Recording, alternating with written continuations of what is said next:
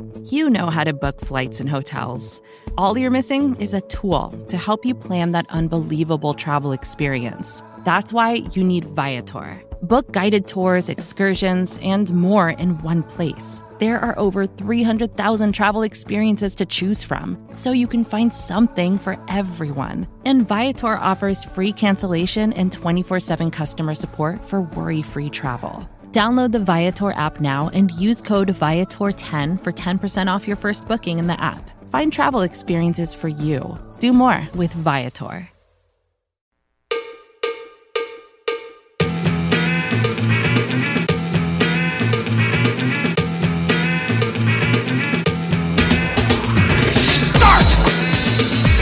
You can call me Bruce. Bruce Nolan is standing by. Hey, Wacky Bruce! Coming to you from an undisclosed location, this is the Bruce Exclusive. And here's your host, Bruce Nolan.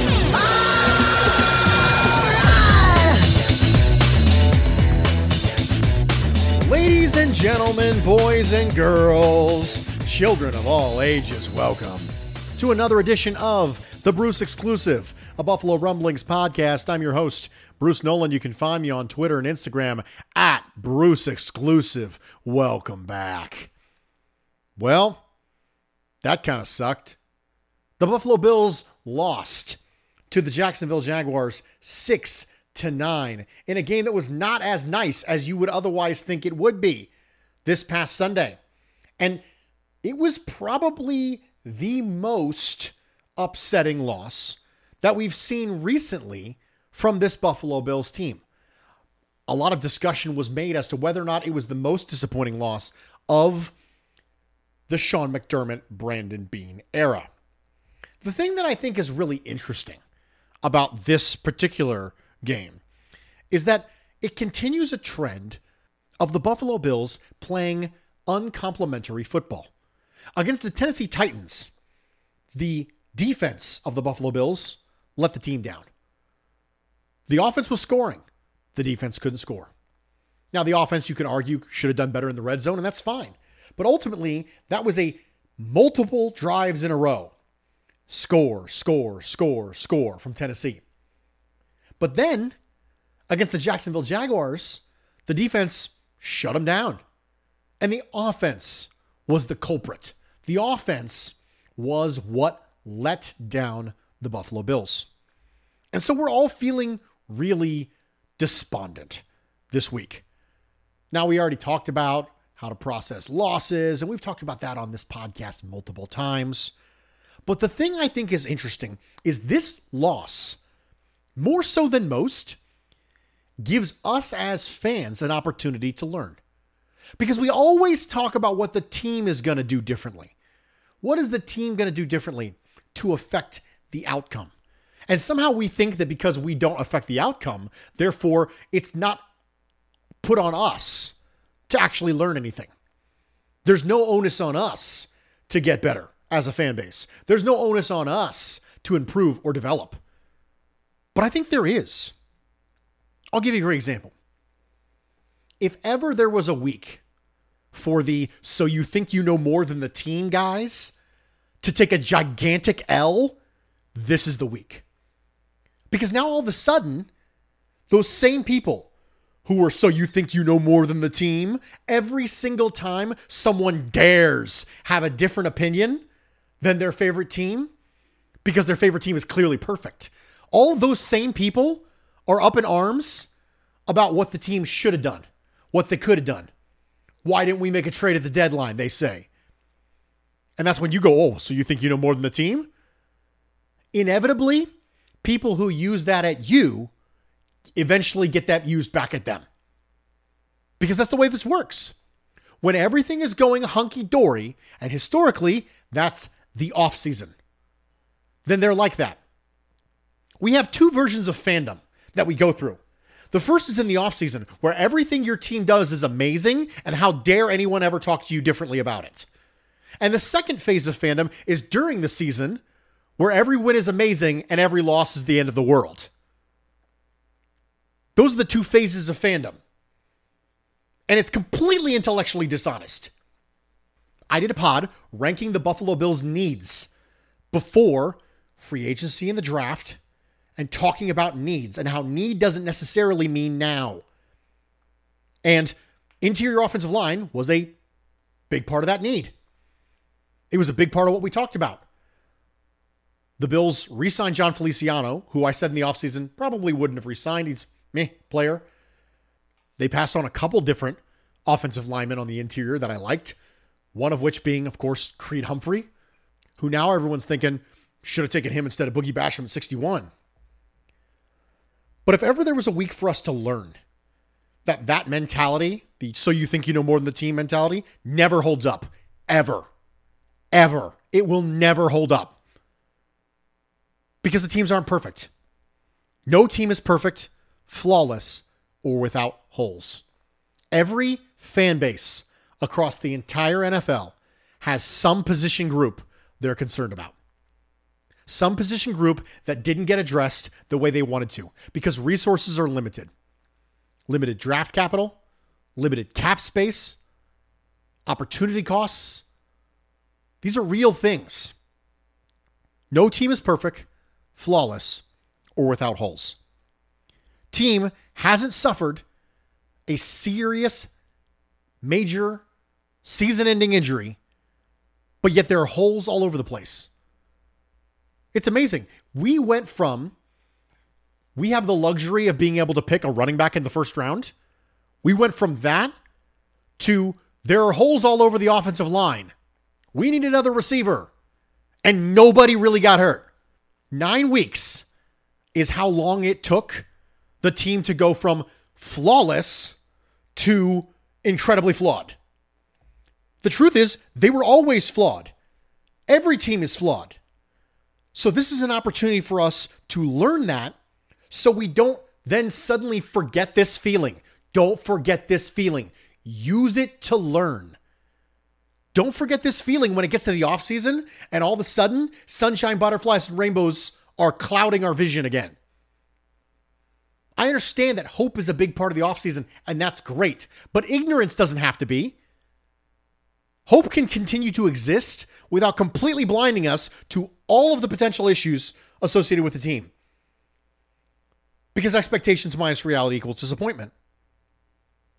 However good you think you are makes you sign off on being cute in the offseason, that's not the level of good you probably are. So the first lesson that I think we can learn from a humiliating and humbling loss is that no team's ever perfect, no team's ever flawless, no team is ever without holes, and teams make mistakes. And that's okay. The second thing is that good quarterbacks, good head coaches, good GMs, and good coordinators have bad games, make mistakes, and miscalculate. That doesn't make them not good. Josh Allen's still a good quarterback. Brandon Beane is still a good GM. Sean McDermott is still a good head coach. All of those things are true. Why? Because the sample size says they are. The sample size says they are. They weren't good because they had a good game this one time, and they're not bad because they had a bad game this one time. The sample size says they're good. They're good enough for long enough to officially call them that. The third thing is that building your team to beat one team is foolish. The Buffalo Bills this offseason had a narrative surrounding them that was a big part of the content creation and media community. And it was, what are the Bills doing to beat the Chiefs?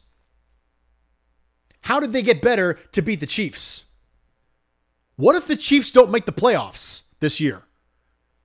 What if you built your entire team around beating a team that isn't going to be there to beat if you get to the AFC Championship game? What if they're not there in the wild card round of the playoffs? Building your entire team around this idea that there's one team standing in your way completely misses the randomness associated with football. Be as good as you can for as long as you can and hope for some luck. That's what you want to do. Be as good as you can for as long as you can and hope for some luck. Because sometimes the luck doesn't bounce your way. Sometimes things don't happen the way you want to. The window can close just like that. The Kansas City Chiefs are scrambling right now to be able to get reasonable defensive play and get back the MVP level Patrick Mahomes. They thought the window was open forever. Maybe it's not. Maybe you shouldn't build your team to beat one team. So those are lessons we can learn now that will make us better and more informed fans this offseason, next offseason, the offseason after. All of those times we can be better because we learn these lessons now. No team is flawless, perfect, or without holes. Good quarterbacks, good head coaches, good GMs, good coordinators can have bad games. The sample size is what makes them good. And then building your team to beat one team, probably foolhardy. So those are the lessons I think we can learn. We are going to take a quick break. We're going to come back. Now that I've had a chance to get my monologue in, we got some stuff to talk about. Stick with me. We'll be right back. Another day is here, and you're ready for it. What to wear? Check. Breakfast, lunch, and dinner? Check. Planning for what's next and how to save for it? That's where Bank of America can help. For your financial to-dos, Bank of America has experts ready to help get you closer to your goals. Get started at one of our local financial centers or 24/7 in our mobile banking app. Find a location near you at bankofamerica.com/talktous. What would you like the power to do? Mobile banking requires downloading the app and is only available for select devices. Message and data rates may apply. Bank of America N.A., member FDIC.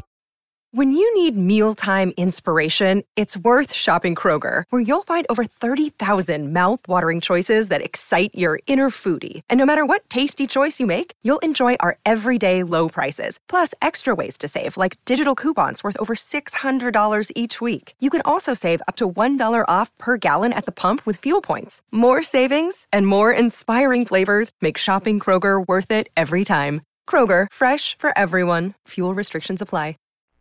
Welcome back, everybody, and thank you for joining me for this edition of the Bruce Exclusive, a Buffalo Rumblings podcast. You can find me on Twitter and Instagram at Bruce Exclusive. Welcome back.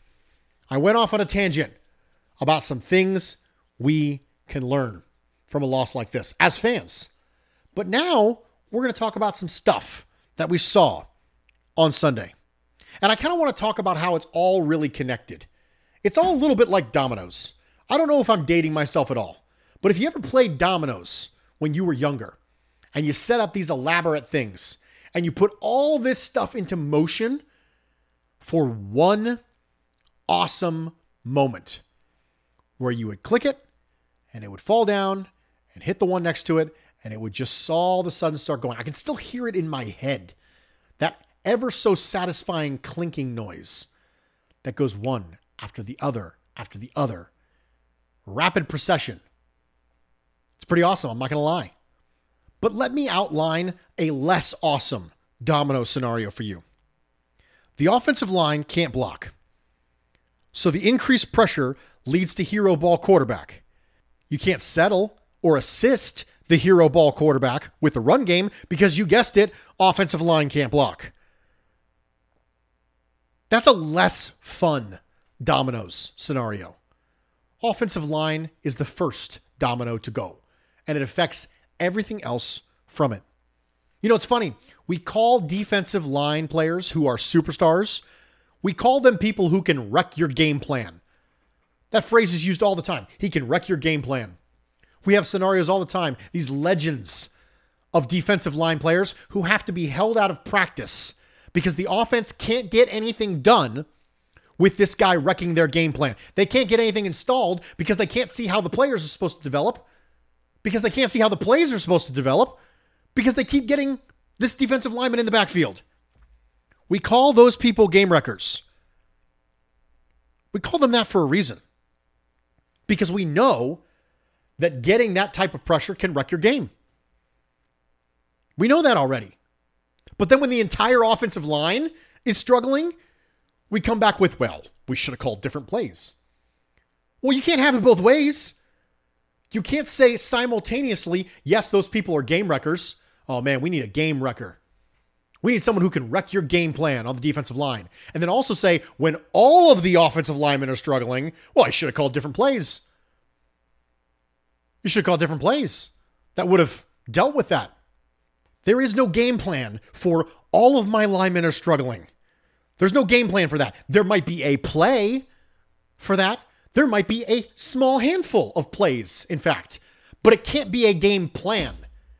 You can accommodate, you cannot excuse. You can accommodate for having offensive line struggles temporarily, but you can't excuse it. You can't make it so it doesn't matter anymore. You can't just say, well, we were able to completely negate the fact that the offensive line was struggling. Really didn't affect us at all. We were able to have just as much success as we otherwise would have because we have special plays that no one else in the history of football has ever come up with when their offensive line was struggling.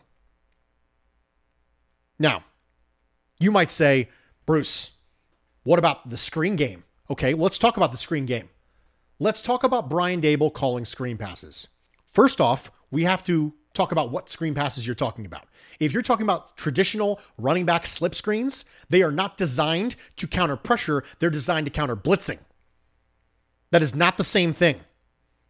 If you're getting pressure with 4 and you have 7 men staring at Josh Allen, the running back screen, probably not going to work. It is best used when you are getting blitzers because then you can outflank them from a numbers standpoint.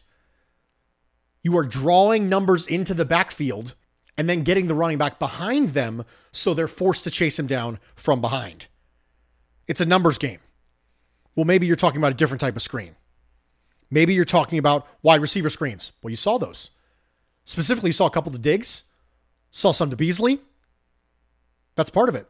Well, what about some slants? You saw slants in the fourth quarter. Stephon Diggs was running slants. The draw game relies on the ability to outflank defenders by rushing upfield, and the running backs we have don't have the speed for that. So you're not going to see a lot of draw plays. You can't only call screens and slants. Again, you can accommodate, you can't excuse. Now, lest you go about thinking that I'm some sort of Brian Daboll homer, and I'm saying there's literally nothing he could have done differently. That's not true. I have some thoughts actually of this. The first one in general is that the Buffalo Bills have never been a good screen team under Brian Daboll. Ever. And I think that's a coaching thing. I do. I don't think there's physical incapabilities of being a good screen team. I think they can do it by all means. But they've never been a good screen team. Changeli's teams were unbelievable screen teams. Now I'm talking about things like tunnel screens, which you very rarely see from the Buffalo Bills. One of their audible calls last year to beat zero blitz was a tunnel screen that went to John Brown. If you remember the Seahawks game, that was a play that got really big against the Seahawks. But it's not a huge part of what the Buffalo Bills do. And that's probably because a lot of offseason time is not devoted to it. And that's something I've been harping on for a while now. It's complicated. There's a lot of time that needs to be invested to be good as a screen team. And for whatever reason, the Bills never have been. And I don't think it's because they have physical incapabilities. So that's a discussion about Brian Daboll, in my opinion. I would love to see some boot action from under center. I would love to see Josh Allen be able to get on the perimeter of the defense with the ability to have high-low concepts and have people running away from coverage. He's good on the run, specifically running to his right. He's very good. He's a threat to run the ball. He has the ability and the speed to be able to outflank a defender who stays home. I think getting under center and getting boot action, I think is something that'd be a benefit, specifically if you're struggling to protect, because Josh Allen can run away from it. He's also outside the pocket, so he can throw the ball away. These are scenarios that I think would help. I'd love to see more jet sweeps with Isaiah McKenzie. You need to be able to throw a little bit of razzle-dazzle. You need to be able to misdirect. When you can't line up and beat people one-on-one all the time, this is what you have to do. Sometimes when Brian Daboll will call something that is ineffective but creative, they'll say, oh my gosh, he's getting cute. Why don't you just line up and beat the man across from you? Well, apparently they can't. Apparently, a little razzle-dazzle might be necessary because it's an offensive line that's struggling. They're not the worst offensive line in the league. They're middling. And when you have a middling offensive line, you're going to have games that are really good and games that are bad because you can't get the consistency because you're not an elite offensive line. Do you know who's consistently good? Elite offensive lines. Was anybody under the assumption that they were going to be an elite offensive line this year? I wasn't. I was hoping they'd be good enough. Another thing, pace. Let's go no huddle. Let's keep the same people on the field. Let's wear down the pass rushers a little bit. That's a good way to slow them down. A little bit of pace. The defense can obviously hold up. So let me see a little bit of pace. Misdirection might be necessary. Talked about the jet sweeps with Isaiah McKenzie. Counter plays. Love to see some wham plays. Let Quinnen Williams cut up the field. You can't block him one-on-one. So bring a blocker across the formation to get enough of him so that you don't really have to do that. You have to make accommodations for the fact that your blocking is not great. And these are some of the things I'd like to see more of from Brian Daboll than I've seen. So he's not flawless. He's not blameless. But the idea that there's some magic game plan out there where you can outline 40 plays that are all going to be great regardless of whether or not your offensive line is good is absolutely absurd. It's just another example of us blaming coordinators because we don't want to blame players. He's got blame. Brian Daboll has blame. He has some of the blame. He doesn't have all of the blame. Nobody ever has all the blame. That's why we do plurality pie here. Because we understand that nobody ever has all of the blame. Josh Allen fumbling the ball at contact when he was a runner isn't related to the offensive line being bad. That's just Josh Allen making a bad play. Josh Allen clearing pressure and then throwing a pick is also not because the offensive line is bad. It would have been in the offensive line, let them get too far back into his face, and he got the ball tipped, and then it got picked. Sure, that's an offensive line issue. But Josh Allen didn't have a great day either. He had a bad day. Just stop trying to pick one person. It's all of them. It's always all of them. Josh Allen is 6'5" and leads the league in tipped passes. Stands tall in the pocket, throws with a perfectly reasonable throwing motion. Why do you think that is? Oh, well, let's just go to quick passes, Bruce. Just short, quick passes. There's a reason why Josh Allen leads the league in tipped passes. It's because the offensive line's in his face. Oh, just go to quick passes. I actually think the opposite is true.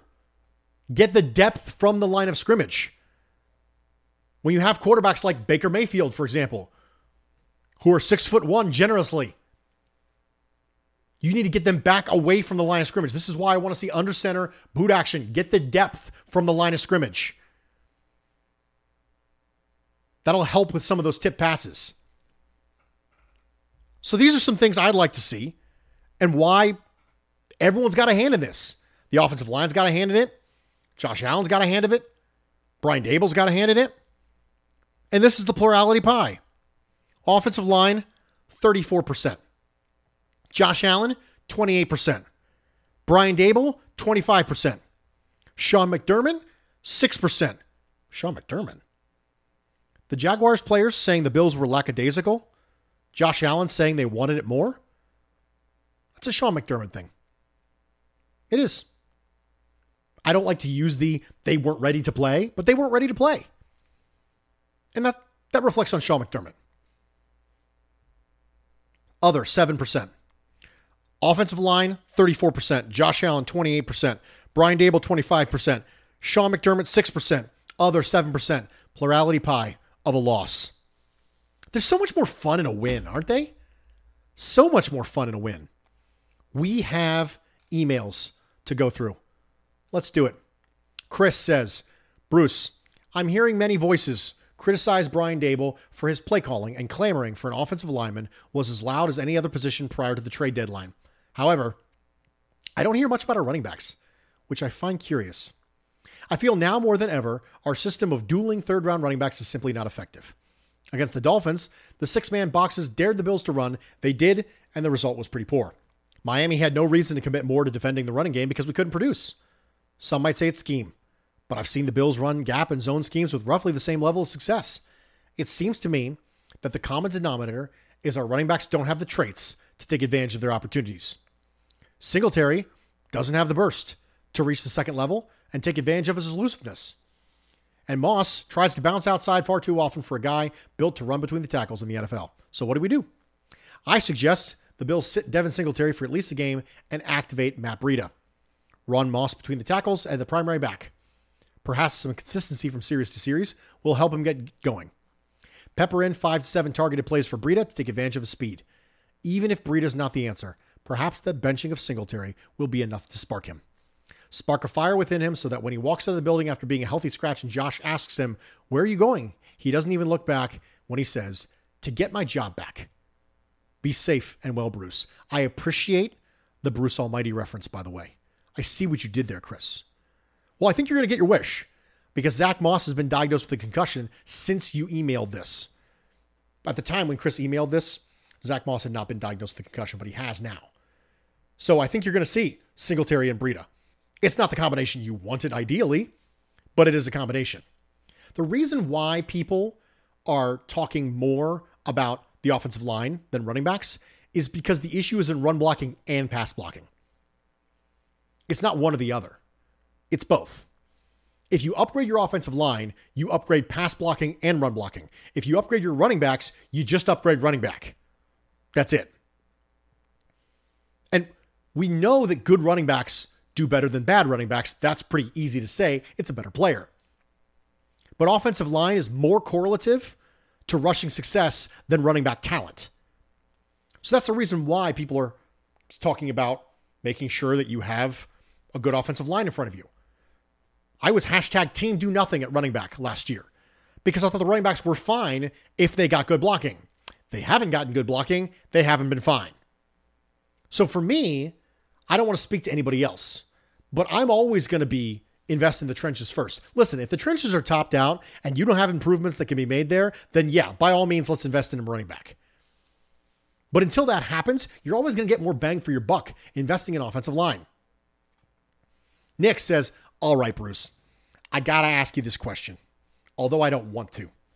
You were a proponent of waiting to give Josh Allen a big extension, due mainly to the 1 year of franchise quarterback level play. Now, hypothetically, if the front office waited and the season is playing out as it is, how would you feel about a contract extension now? I'm still on board, and I think he's a great quarterback, but I'd be lying if I said something didn't seem off this year. Thoughts? So, I got this, and I also got one from Patton about the exact same thing. Now that you have an extra 8 games, in a hypothetical scenario where Josh Allen wasn't extended, do you extend him? All right, so both these emails were roughly the same question. Number one, I wouldn't do a quarterback extension during the year anyway. So that's completely off the table. But let's assume that he ended the year top 10 in QB stew, which is where he's at right now. Yes is the answer. I'd be completely on board with that. If you have a quarterback who finishes in the top 10 in QB stew 2 years in a row, absolutely, I'm down with it. Yep. You want to pay him top 3 money? I'm down with that too. So I would be completely okay with that. The fact that Josh Allen played poorly against the Jacksonville Jaguars doesn't take away from the good games he's played. So for me, I would be completely on board.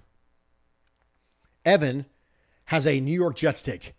Says the Buffalo Bills are going to solve their running game woes. It's easy. Just change Josh's position to running back, run a Wildcat offense. Also, sign O.L. Beckham because we don't know if it won't not help things improve. I love the quadruple negative. Also, the Bills convinced David DeCastro, Mitchell Schwartz, and Russell Okung that their injuries are healed and or to take their salary in a surefire can't-miss new crypto, even better than Bitcoin, called Terry Bucks, and they come fix the O-line. Bills stumble into a 63-0 blowout versus the Jets because JETE reasons. Always appreciate it. Peter says, hey, Bruce, Wanted to get a take in for this week, and I'll try and keep it short. I think it's clear the Bills simply aren't practicing the one game at a time mentality that they preach. We joked that, despite what they said to the media, the Bills treated the Chiefs game like it was a Super Bowl, and that was probably true. Now that seems to be a trend that's continuing against bad teams. Did the Bills' offensive line not take Jacksonville's defensive line seriously all week? It might explain why they didn't just get beat. They completely imploded. At this point, we can agree that opponents are taking us seriously, but even Shaq Griffin pointed out that it looked to the Jags that the Bills aren't doing the same. I still think it's a great team. Maybe I just like to think they lost simply because they did not take a regular season trip to Jacksonville seriously. I guess that's the easiest explanation to me. Thanks as always, and go Bills. This happens in games. Players will tell you this. Players will tell you that there was a weird energy. We've had days. You have days where you go into your place of work and you're just not feeling it. There's a weird aura. There's a weird vibe in your office, wherever it is you work. If you're an accountant, if you work in a church, if you work in a school, sometimes there's just a weird vibe. Sometimes it's because you just couldn't quite get the energy. There isn't a good energy. Sean McDermott talked about people that you can count on for energy, where you can go to get it. Sometimes if those people are not quite there, the energy of the group sort of stinks. I don't think it's crazy at all. I think it's part of it. I think there's always going to be more of an X's and O's explanation. An X's and O's explanation. That's right. Yeah. That's a bad dad pun for today. An X's and O's explanation in regards to why a team didn't do well versus the team's psychological aspect. Andy says, "Hi, Bruce. Can we talk about Wyatt Teller? Specifically the narrative that the Bills have made a monumental mistake in trading him. It's been around for a while, and I feel like it's been especially loud since the Jags loss. Oh, it's going to be real loud now. Wyatt Teller signed an extension since you sent this email, Andy. We as a fan base really need to stop pretending that Teller would have developed into the exact same player if he remained with the Bills. It's easy to scream otherwise into the void, but I'd really prefer it if we didn't. There are so many factors that go into Teller being a good offensive lineman right now. The Browns have by far and away the best offensive line coaching staff on the planet. 3 of the Browns O-linemen earned All-Pro honors in 2020, and Teller is playing next to a guy in Jack Conklin who is already an All-Pro caliber player. These things matter. I agree with you. He probably wouldn't have been quite this good if he was with the Bills, but I think he would have been better than Cody Ford. I think he would have been better than John Feliciano. But at the time, nobody knew that. This is a classic hindsight. It's just the way it is. Now, if there's enough of these things, then at that point you can talk about evaluation of traits and projecting, because that's part of their job, is to project what this person can become. It's part of the offensive line coach's job to know what this person can become and what I could coach him up into. So I do think it's crazy to completely denounce Bean for it. I do think that's insane. But it's one data point, and if it piles up, then I think it matters more. Ladies and gentlemen, we did it. We talked about Dominoes. We talked about lessons learned. I hope you enjoyed today's episode of the Bruce Exclusive. And if you didn't, I really make no apologies, because I guess that's the way the cookie crumbles. I'm Bruce Nolan, Buffalo Rumblings.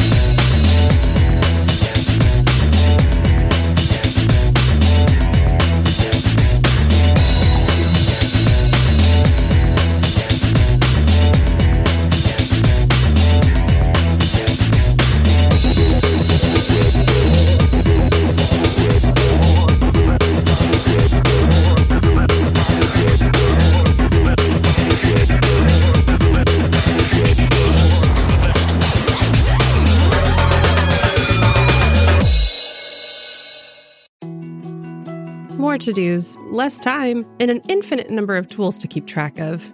Sometimes doing business has never felt harder, but you don't need a miracle to hit your goals. You can just use HubSpot, because their all-in-one customer platform can make growing your business infinitely easier.